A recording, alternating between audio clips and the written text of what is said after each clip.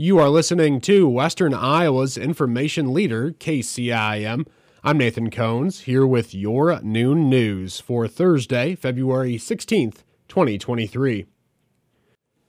Iowa fuel prices saw limited movement over the past week, according to AAA Iowa and the Iowa Department of Agriculture.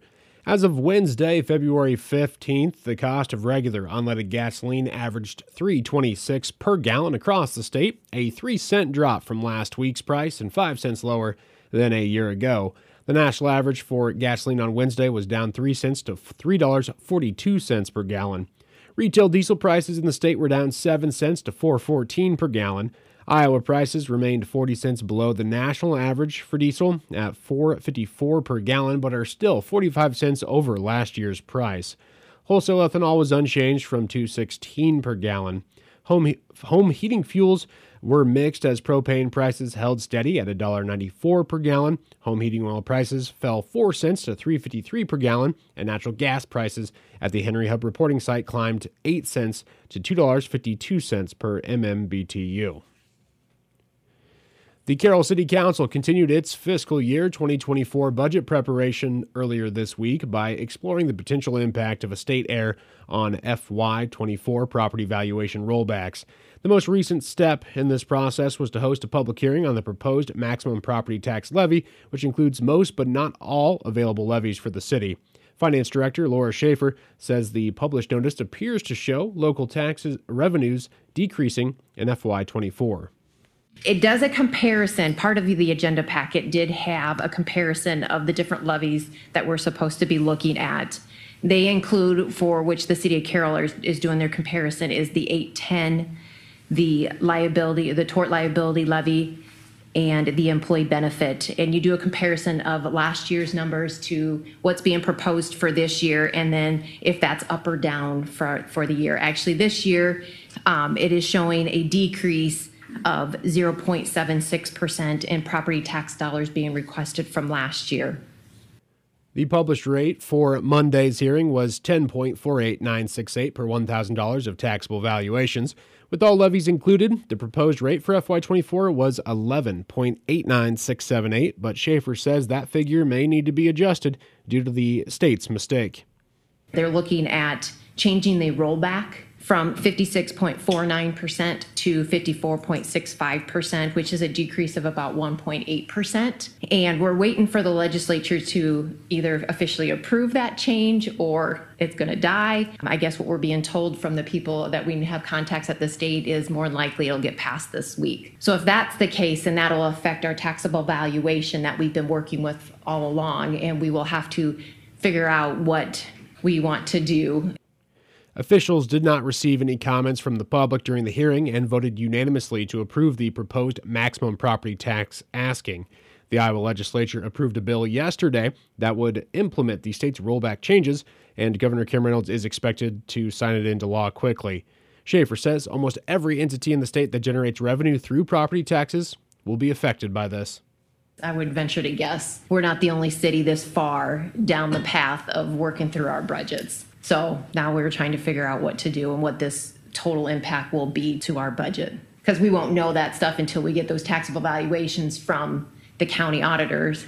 And once the state passes this, they give the county auditors, I believe it's like 15 days to do their work so that we can get updated taxable valuations. We've been in contact with our county auditor, and she's well aware of everything going on, and she'll work her darndest to get those numbers turned around as quickly as she can. The bill passed by legislators extends the budget deadline by a month to April 30th. Early estimates are the city of Carroll will lose between $100,000 and $125,000 in tax revenues due to the change. The council did not indicate how they plan to adapt to the rollback adjustment, but it is expected to appear on the agenda in upcoming meetings. And traveling staff office hours for Senator Chuck Grassley's regional directors begin in the listening area tomorrow. While Grassley will not be in attendance at these meetings, his regional directors will be. Grassley says, "My top priority is to serve the people of Iowa. Traveling office hours is one way of doing that. Throughout the year, my regional staff helps Iowans work through issues they have with the federal government. I encourage anyone experiencing problems to stop by my staff office hours in their area. Iowans are always welcome to reach out directly to any of my offices throughout the year."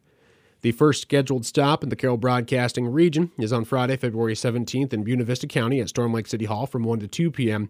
Grassley's representatives will be in Audubon County at the end of next week, Friday, February 24th at the Audubon Economic Development Office from 10 a.m. to 11 a.m. Staff wraps up the latest rounds of visits to the area on Thursday, March 2nd in Carroll County at the Region 12 Council of Governments building from 10 a.m. to 11 a.m. Constituents regularly find help with problems concerning Social Security payments, military service matters, immigration cases, veteran benefits, IRS issues, and more by attending any of these meetings. The full schedule of upcoming traveling office hours is included with this story on our website. And we do need to step away here briefly for just a moment. We'll be right back. More news is on the way after this on KCIM. Today's hog barns protect pigs from injury and illness and provide comfortable temperature all year round. These are all things you should consider when building a new hog barn or repairing and maintaining one. Hi, it's Blake. Call my parents Ryan and Heidi Clucky at Next Gen Egg Supply for all your hog barn needs. We carry repair and maintenance parts in our retail store right here in Templeton. For experience, knowledge, and the parts you need now, we're here to help. Next Gen Egg Supply in Templeton. Hey Tommy, I need a new vehicle. I got you. We have 2022 and 2023 models in stock or coming soon. I think a four-wheel drive or an all-wheel drive would be good. I got you. I have Jeep Cherokees, a Wagoneer, a Compass. How about a Wrangler, Durango, Charger? I might need a truck. I got you. We have half tons and 3/4 tons in stock. Well, with the girls at home, maybe a Pacifica? I got you. We have Pacificas in stock with all-wheel drive or even a hybrid. Sweet, let's take a look. Come on down to Champion here in Rockwell City. Champion, your Chrysler, Dodge, Jeep, Ram dealer. Welcome back to KCIM's Midday News. I'm Nathan Cohns reporting.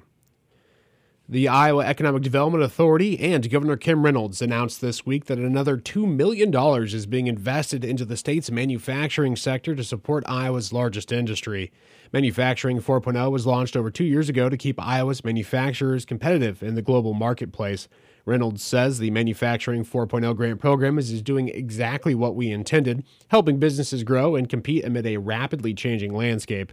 Manufacturers are using these grants to increase productivity, train workers, improve safety, and cut costs. We now have the opportunity to help more manufacturers invest in technology to support their workforce, promote competition, and ensure future growth. Manufacturing grant opportunities are available for companies with between 3 and 150 employees. Awards of up to $75,000 will be awarded to companies, and a 1-to-1 match is required. To date, public and private investment through Manufacturing 4.0 has topped $31 million. Links with more information on the program and application materials are included with this story on our website. Applications open on March 1st and will be accepted on a rolling basis until all funds are allocated. A bill to reinstate the death penalty in Iowa for kidnapping, raping, and murdering a person under the age of 18 has cleared one hurdle in the Iowa Senate, but it faces key opposition in the Iowa House. Senator Brad Zahn, a Republican from Urbandale, says with new members making up about a third of the legislature this year, he's making another try. We haven't had success before, but I do plan on running it through judiciary, and this is very narrowly written. Zahn is chairman of the Senate Judiciary Committee. Republican Representative Stephen Holt of Denison is chairman of the House Judiciary Committee. Holt says he could support the death penalty on moral grounds, but there are too many practical problems with it. Getting the drugs for a lethal injection have become increasingly difficult, and Holt says there are people who've been sentenced to death who have later been exonerated. And it's just extremely expensive to keep someone on death row. We actually have life in prison in Iowa, unlike in a lot of other states. Life in prison is life in prison in Iowa. During a Senate subcommittee hearing Wednesday, a representative of the state's 4 Catholic bishops spoke out against the death penalty. Reverend Heather Walkendorf of New Beginnings Christian Church in Urbandale was among 3 pastors who testified. When the punishment is the same as the crime, we should stop and question the law. Taking another person's life is never okay.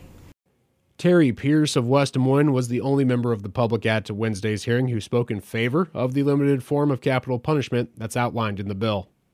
We're talking about an adult committing a crime against an innocent child. In my opinion, the penalty couldn't be harsh enough. Iowa abolished the death penalty in 1965. In 1995, the Iowa House narrowly voted to reinstate capital punishment, but that bill was defeated in the Iowa Senate. And Glidden city officials are seeking the public's feedback regarding the plaza updates for the planned Liberty Rock project. In the summer of 2021, the city, with support from the community, moved a massive boulder into Northland Park just off of Highway 30. Phase 1 of the project was put out for bid at the Council's January 23rd meeting, which includes the concrete layout and the electrical portion, estimated anywhere from $30,000 to $40,000. Earlier this week, city officials shared 2 designs on their social media pages, asking the public which option they preferred. Individuals have until Tuesday, February 21st, to provide their feedback. For more information and to provide your input, residents can contact Glidden City Hall at 712-659-3010. Photos of both of the layouts can be found included with this story on our website. And again, the Liberty Rock project over in Glidden features patriotic artwork by Ray Bubba Sorensen, well known for doing the Freedom Rocks throughout the state of Iowa. And it features, the Glidden Rock features artwork that applies and is relevant to the community of Glidden and the immediately surrounding area. That is going to wrap up your look at the midday news right here on KCIM. For these stories and many more, check us out online by following us on Facebook and Twitter, on the web at 1380kcim.com, or through the Carroll Broadcasting mobile app. I'm Nathan Cones reporting.